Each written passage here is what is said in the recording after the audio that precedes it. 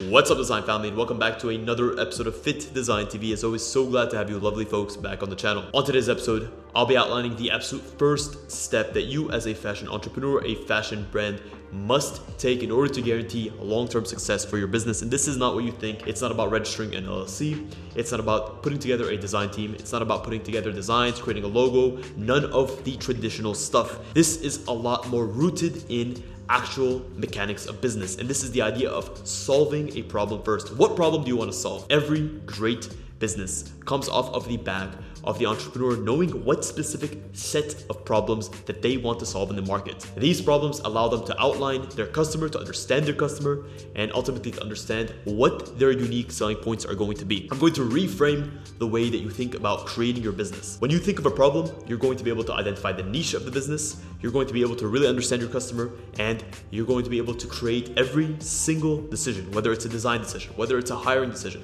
whether it's a marketing decision, off of the back of that deeply rooted understanding. So without further ado, let's get right into the episode.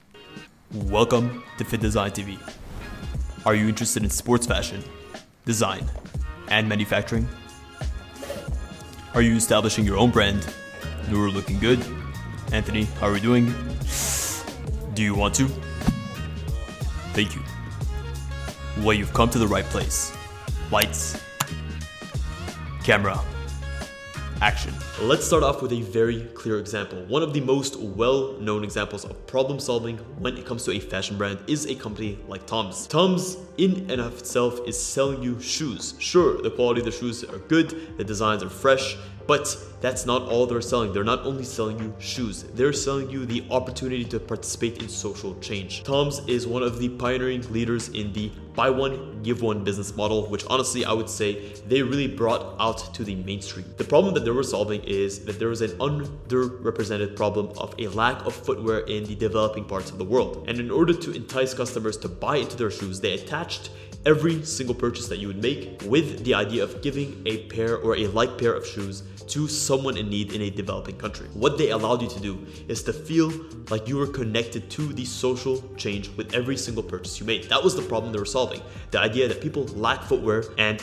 not only do they lack footwear, but the ability to buy high quality and long-lasting footwear. They gave you, a customer, the ability to buy into that social change and at the same time to benefit with a pair of your own shoes. Another and more similar example is going to be Gymshark. Gymshark is a great example of a company that really caught the wave of the fitness storm that happened during the early 2010s. Fitness as we knew it back in the 70s, the 80s, the 90s was something that was only reserved for your super muscular bodybuilder, someone like Arnold Schwarzenegger, someone that was intending on competing. People used to look at fitness and bodybuilding as this very niche type or this very niche form of exercise where only these gruesome large freaks with these bulging biceps would actually perform these ideas. But as we went into the early 2000s, the early 2010s, fitness became much more mainstream. As fitness became more mainstream and as social media took the ability of someone's fitness journey and brought it out to the forefront, you were able to share your body transformation, you were able to share your goals, your habits, your day-to-day, how you're indulging in this fitness journey with the rest of the world. This skyrocketed the way that fitness was enjoyed and the way that it was practiced. Soon, it no longer became something niche. Everyone had to have a low body fat. We had to work out in the gym 3 days a week, 5 days a week. And there was this complete shift in the way that fitness was perceived on social media. This brought the rise of a need in the market. Gymwear and sportswear before that was lackluster to say the least. It was uninspired. It was just these gym stringers, cotton fleece fabrics that were uninspired, low quality garments, and just an overall sort of dreariness to the sportswear segment. The major players were Nike, Puma, Adidas, and they really were not keeping up with the times, especially to what a younger customer needed. Well, cue in Gymshark, a young set of entrepreneurs, Ben Francis and Lewis Morgan. They came in, they saw a need in the market for more up-to-date, high-quality tracksuits, customized fits that allowed you to look and feel great in the sports activities that you were performing. And I remember getting my hands on the first set of Gymshark clothing that we had, and I just remember feeling something different. I remember feeling more involved in what I was doing. I remember feeling more a part of this fitness community that was starting to grow. So the need they filled in this market was this ever-growing demographic of fitness goers and people that were looking to get into the aesthetics game and they needed the clothing to match. So this is what they offer. That's the problem that they identified. So now let's get back to you. You will find yourself in the same position, and you may tell me, Shadi, I'm a little bit late to the game. Gymshark was so early. They were able to capitalize on such a large subset of the fitness market because they had a first mover advantage. What is my advantage? Well, I will tell you this.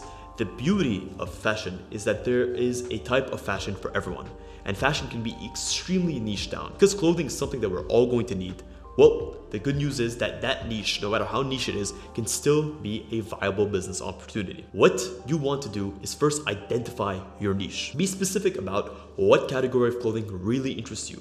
It can't just be sportswear anymore. You cannot be so wide in your approach, because the wider you are in your approach, the more difficult of a game that you're playing. You have less specificity, less ability to penetrate the market in a way that is profound. Think of it like you have X amount of resources, but you have this large open space that you need to penetrate towards. What you need to do is focus your efforts on one or two smaller segments of the market and be hyper-focused with your approach.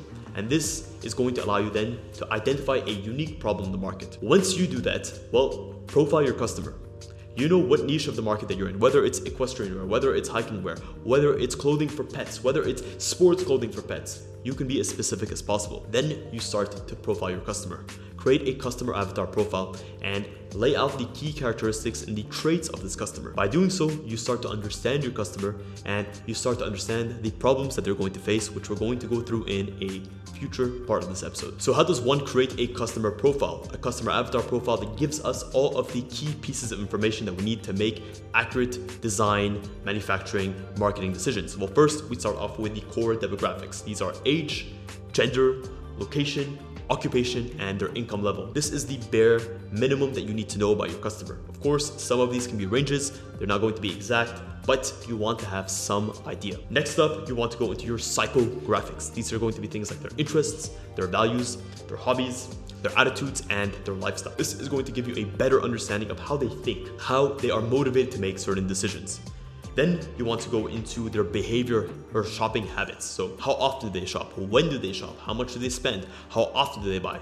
These are going to give you key decisions on how to price your garments, when to actually launch your products, when to promote your products, where to promote your products, so on and so forth. Last, you want to understand their unique needs and the challenges that they face, which is going to take us into the next part of the episode. In order to accurately define what challenges a customer is going to face, you need to have and employ a key or a high level of empathy. First thing in the exercise that I recommend all of my customers doing is put yourself in your customer's shoes for a day. Start off by outlining your customer's avatar profile, and then for the next day, take yourself mentally or even physically through what your customer would experience on a day-to-day basis. Put yourself in the customer's shoes. What time would they wake up? When they wake up, what would their morning routine look like? What would they grab? What would they wear on the way to work or on the way to school?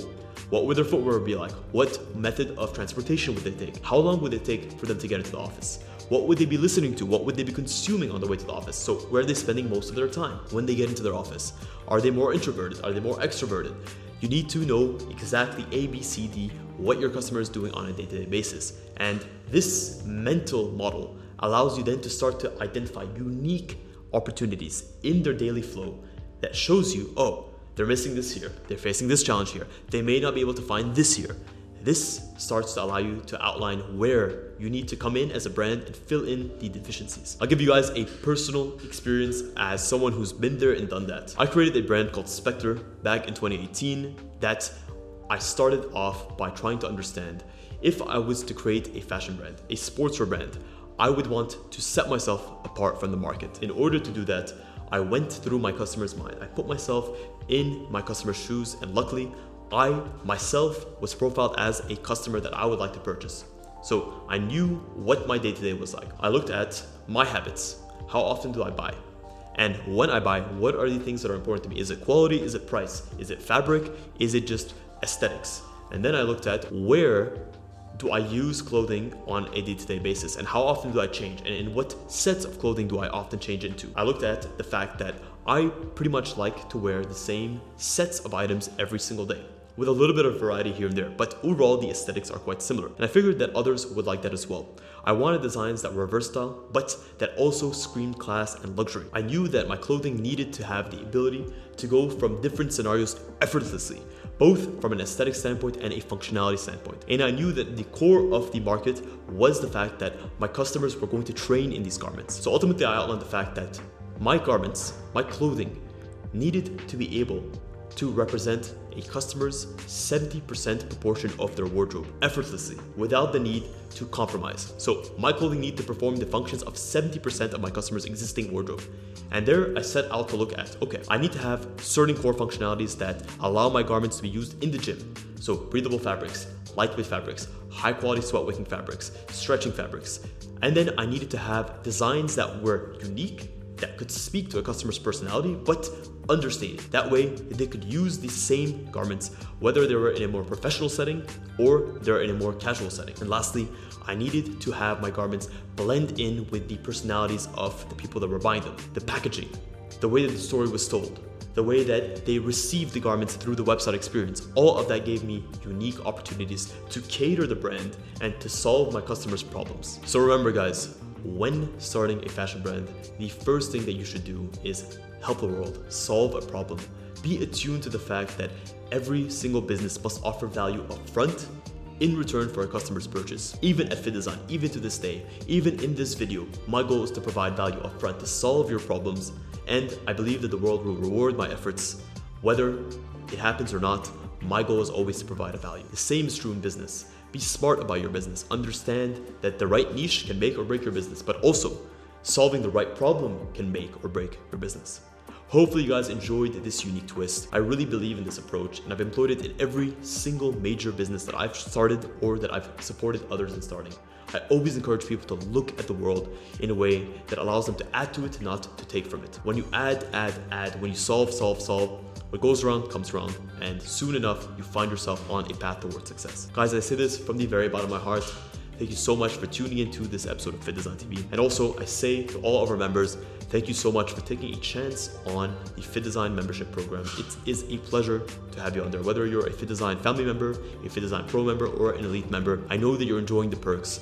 We've been committed to launching 4 key episodes or 2 key episodes every single week of unique bonus content, offering premium, best-in-class fashion design digital resources, and for our elite members, personalized one-on-one consultation experience from me. So you'll send me an email, and within 24 hours, I will respond to you with a personalized video, giving you all of my expertise, everything that I have to offer from my position in the sportswear and activewear market, designing collections for over 1,000 brands. And I'll bring that to you directly in a way that is tailored to you. Also, if you want to speak with me one-on-one for an extended period of time, I offer consultation services that you can check the link in the description. I will say this, every single client that we've ever had has walked away with another call already set up because of how much they enjoyed the call. It's not only a call that allows you to push technically, but it's a motivational call. It's a way for you to know whether you're on the right track or on the wrong track. And I will push you to make the right changes because I've been there and I've done that. I've been in your shoes, whether it's as an owner, operator of a brand, or it's someone that has helped the top tier brands in the sportswear field excel and continue to grow. Guys, I say this from the very bottom of my heart. Thank you so much for tuning in to this episode of FittDesign TV. Until next week's episode, stay awesome.